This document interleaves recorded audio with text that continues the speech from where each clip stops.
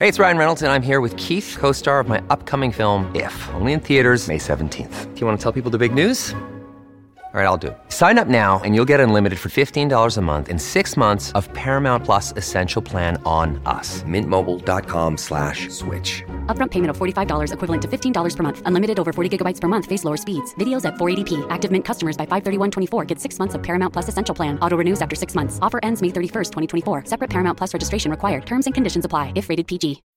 Sign up to The Economist for in-depth curated expert analysis of world events and topics ranging from business and culture to science and technology. You'll get the weekly digital edition, online-only articles, curated newsletters on politics, the markets, science, culture and China, and full access to The Economist Podcast Plus. The Economist is independent journalism for independent thinking. Go to economist.com and get your first month free.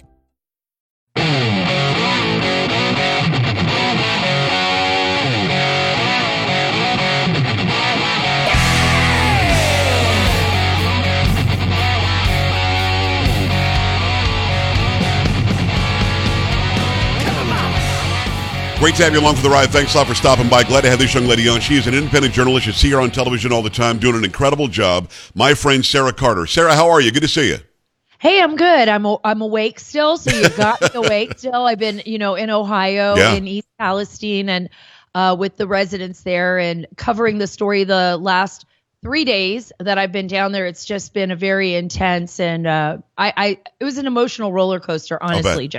Well, the thing is, a couple of things. Thank you for jumping in the chair. I know that it's been a very, very long 24 hours for you, and the reports you've been doing from East Palestine have been amazing. I've got to ask you right up front, just give me the pulse of the residents there, because they're literally being told by DeWine, the governor, who I don't know why he got reelected, but the governor who says, sure, go back home, just don't drink the water. And we've got dead animals everywhere. You're safe to breathe the air that's killing all the animals, I would suppose. Just don't drink the water, you'll be fine. What is their reaction to that? It's got to be horrible. It is, actually. Nobody trusts the government. They don't trust what anyone is saying to them, and they shouldn't.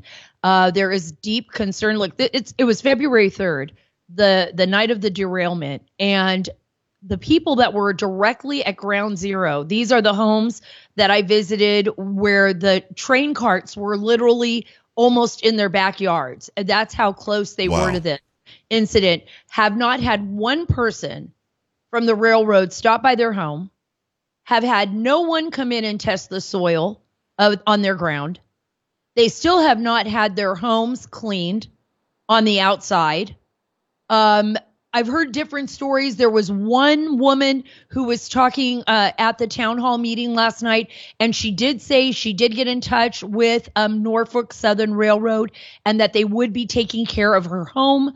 But every single person that I spoke to in that direct impact area has not even been approached by the railroad company. And frankly, and I'm not here to disparage or, anyone, or this is a very, very difficult time, but now we're seeing reports, and by the way, last night, Joe, at the meeting at the town hall, the railroad company had only an attorney there, several attorneys, but did not come to even say, hey, folks, we're so sorry about what happened. You brought up the dead animals. I saw it with my own eyes. I went down to a stream in just right there in East Palestine with one of the residents, and they said, hey, come on, I want to show you what's going on here. We went up 170, which is a highway going up into the hills, and we pulled over about 2 miles down from where, or about 2.5 miles down from where the meeting took place last night. And we moved over to the side of the stream, this creek that runs through, and all the fish in there were dead. There was a frog that was dead. You know what stunned me the most was that there was nothing alive in that river. I was looking because I was saying to myself, well, if this washed down from like several weeks ago, which it couldn't have because the fish were still, the fish hadn't deteriorated yet. So, and the frog had not deteriorated yet. So I was looking at animals that had just either recently died or had come down and had died upstream and had been washed down, but there were no fish. There were no fish swimming about. There was nothing there. And he said, look, I have a well system. I have children. My home, we bought it 18 years ago. We never plan on selling. This is the home I'm going to die in. But now I've got fish in the well. This is the stream of water that goes to my well that my family drinks and that we take showers in. And they're telling us that this is okay when the fish are dead and when there's the animals are dead in this stream, in this water stream. So, you can only imagine what these families are going through. These are hardworking American families. They have no one to listen to them. They say they feel abandoned, and they don't have the money to fight. Well, I want to go there, and it's Sarah Carter. Go to sarahacarter.com, and her first name is without the H, SARA Carter.com. A couple of things here. Number one, they were saying if you're within a mile, then you should not go back, or if you're within 2 miles, you can go back. Something like that. The geography of it, Sarah, confuses me because they've been very, very unclear about what people should do. But you're saying you're 2 miles away and you're seeing dead animals, dead fish. Simple question: is anybody testing the water? Is anybody testing the soil? Is anybody testing the air to make sure people can breathe it, drink it, and walk on it? Well, this is what I don't understand, is the confusion, because I felt as confused as you feel. Yeah. And I was down there, and all the families felt the same confusion, Joe. For example, one of the homes that I visited, a woman named Shelby and her son, they were right at ground zero. So the impact was right there. Her 12-year-old son, Jet, told me, I could hear the explosion, the blinding light. I was sitting in my living room. I thought the train was going to roll into our house. Wow. He was so terrified. And they were breathing in all of those fumes. And she told me emphatically, and I could see the teams behind her house. This is 2 weeks later. 2 weeks later, they have hazardous written on some of these train carts. Now, mind you, the railway had opened up the railroad system. They had fixed it. They had fixed the tracks. They moved everything off the tracks. They were practically in the neighbors' yards. They were in the neighbors' yards. And then you could hear the trains zipping back and forth while I'm conducting this interview. And these folks have just, experienced what probably is the most traumatic experience that they've had in their life. She's saying, I don't know if I can even really be in my house and I'm in it. I don't know if this is damaging my child. She had taken all of the toys in the backyard, and she had taken the bicycles and everything. They had piled them up. They were going to take them to have them recycled. And these are the people in ground zero. Right. Now, at first they said 1 mile out. And then it was like, no, maybe 2 miles out. And then it was like, well, maybe we should have looked at 5 miles out. What on and earth? Then saying, wait a minute, the water is okay. You can drink it now. But wait a minute, we were showering with it a week ago. Was it okay then? Is it okay now? And this is interesting, and I'm going to be sharing it with you on your show first, but there was actually a document that was shared with me at the town hall meeting. A resident had brought it. It was an EPA document from 2019 that basically stipulated that the wells in the area of East Palestine, the wells that some of the families were using, were highly susceptible to contamination in 2019. My God. So this resident walked up with these documents, which, by the way, the documents were EPA documents, walked up to, and he didn't do it in front of everybody. He tried to get the attention of the mayor and some other folks and said, hey, look, I've got this document here. It's from the EPA, and it's showing that in 2019, the Environmental Protection Agency said that our wells were susceptible to contamination because we don't have enough clay to stop the impurities from coming into our wells. So now he's wondering, why are they saying that it's safe? Why are they saying that it's okay now? He doesn't have he's not getting any answers. So I really think that this is a catastrophe. I don't even think we're going to know the extent of this problem, Joe, until much later. And that's what a lot of the residents are worried about. A lot of them are worried about the secondary, tertiary effects of the toxic contamination. Am I going to wake up 10 years from now and find out that I live in a cancer cluster? Am I going to be? And the stuff that was in those rail cars, Tara, you know this very well. You were there. We know that it's all carcinogens. They all cause cancer. And when you blow it up, you make it even worse. Now it's in the air and it's everywhere else. Let me ask you this. It's Sarah Carter. Go to sarahacarter.com. You see her on television all the time. Great independent journalist. Follow her all over the place on social media as well. Let me ask you this. You've got a situation that we could have predicted could happen at some point. We don't want it to, but it could happen. What does the DOT say the protocol is? What does the EPA say the protocol is? The protocol can't be kill all the animals and tell people to drink bottled water. That's kind of stupid. So what is the protocol? Let's blow it up in the middle of a neighborhood? Really? Yeah, that's what I don't understand. There had to have been, well, this is what I was told, that had they not done the controlled explosions from cart to cart with the vinyl chloride and all of the other chemicals that were there, it could have, I'm not going to say it would have because I'm not a chemist, but they say it could have created an explosion that was so powerful that it would have sent the shrapnel. Like they wouldn't have, like when you try to control a fire that's out of control, you set more fires, right? Because you're going to try to control that fire. You're going to try to make it manageable on your terms, not on the fire's terms. So that's kind of what they did with this. They did a controlled burn, but you look at those plumes. Yeah, it doesn't look very controlled to me. That's what I was going to say. Doesn't look. I'm thinking it looks like a little nuclear bomb. Yes, I don't know if you does. saw the pictures, but I saw those and I'm just like, it's crazy. This is this huge cloud. You have children, you have people in this community, and you have by the way, right now, and it's on CBS News, you got to give credit where credit is due.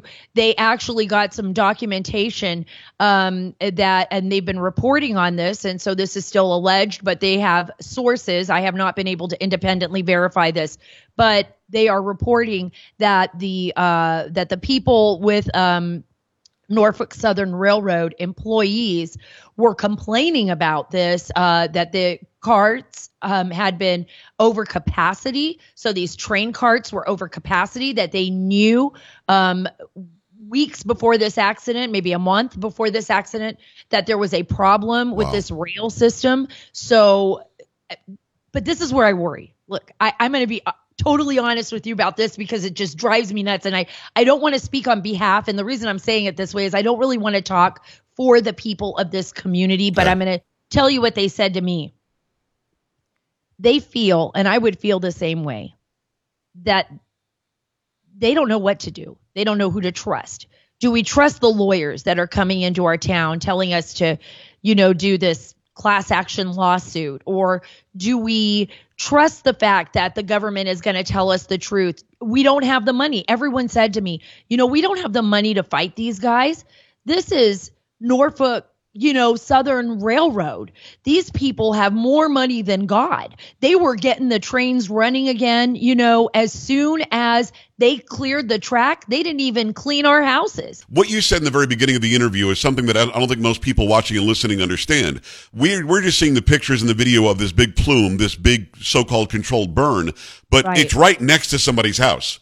Like they can walk outside and watch the controlled burn overhead, and their 12-year-old son or their dog, might suffer. Something is going on there, and the people are getting the shaft. And here's the bigger issue as well. This isn't a wealthy area. I'm not going to say they're poor people, but it's not wealthy. I was talking to my wife last night. I said, if this happened here, we'd be in Florida at a hotel somewhere, waiting it out, trying to figure out when we can go back. These people literally can't get up and just go to a hotel, 100 miles away and be safe. They are in their homes. They're spending all their money on, that they're working their hearts out to own and have the American dream.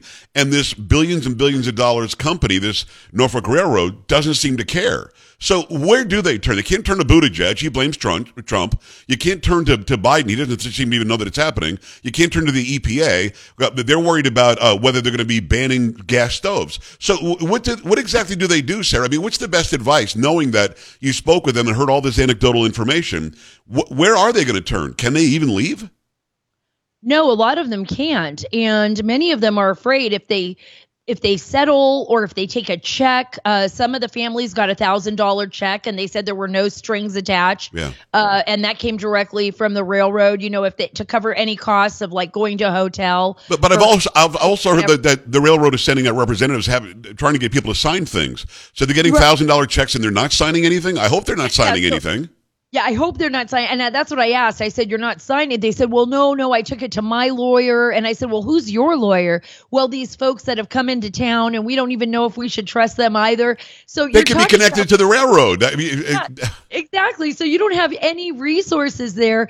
And I think what was even more astonishing, when something like that happens, or even in our own lives, when you get in a car wreck. Let's just give that as an example. Maybe it's your fault or whatever, and you rear end someone because of whatever reason. A normal, decent human being would immediately get out of the car and say, "I'm so sorry. Right. Are you okay? Is everyone okay? Don't worry. I've got insurance. What do we need to do? We'll make it right." Yeah, we'll make it right. Let's make it right.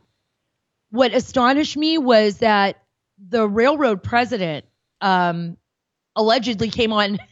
He did. He came on television today or issued a statement saying that they were concerned about sending representatives to this town hall meeting because they were worried for their life. Oh, stop it. So not because of the plumes of smoke. I think that he was worried about his employees getting targeted by the people in this community who, by the way, showed up at the meeting with their babies, picking up food that had been donated, diapers. There was Top Ramens. It's like regular America, right? Yeah.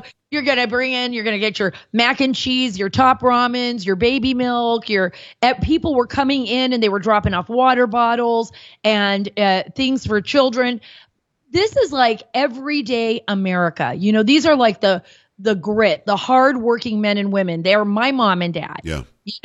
These aren't people that want to harm anyone. They weren't screaming at anyone. They weren't showing up to beat anybody up. They just want some answers, Sarah, and they're not getting any answers. And if the company, let's say the company, my choice, my opinion, not yours, the company sucks and they're all worthless. Okay, let's say that they're just about money, nothing else. Shouldn't they be able to turn to DeWine and get some direction? Shouldn't they be able to turn to Buttigieg, get some direction, or Biden? Shouldn't the government that we fund and finance, shouldn't they first and foremost be looking out for our safety? And they're not.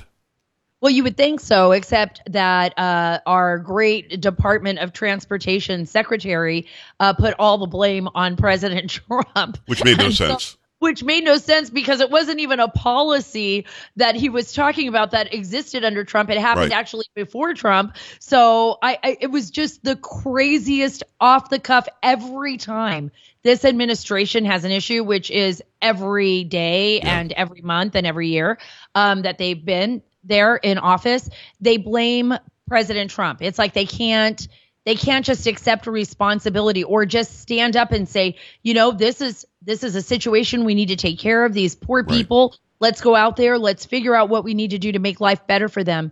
I really pray. I told them, document everything. I mean, I'm a journalist and, I'm a commentator now, and I would consider myself more of an investigative columnist. Right. But I said, document everything. Take pictures of everything. The guy's cleaning up and dropping gravel over there. Take a picture of that. Take a picture of the fact that that poor worker hasn't even been given a hazmat suit and he's walking through that water and he's, cleaning up dead fish. Make sure that you save some of the samples, the soil samples and everything, and maybe go to an outside expert, go to a university, find somebody who is an advocate. It's great for advice.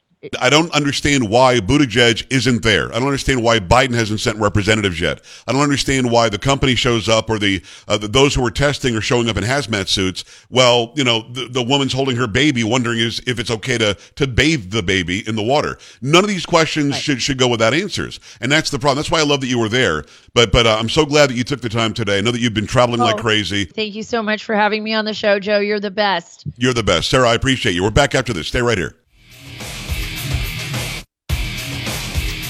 This is the Joe Pags Show.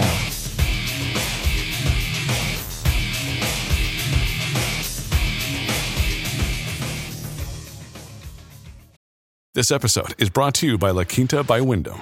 Your work can take you all over the place, like Texas. You've never been, but it's going to be great because you're staying at La Quinta by Wyndham. Their free Bright Side breakfast will give you energy for the day ahead. And after, you can unwind using their free high-speed Wi-Fi. Tonight, La Quinta. Tomorrow, you shine. Book your stay today at LQ.com.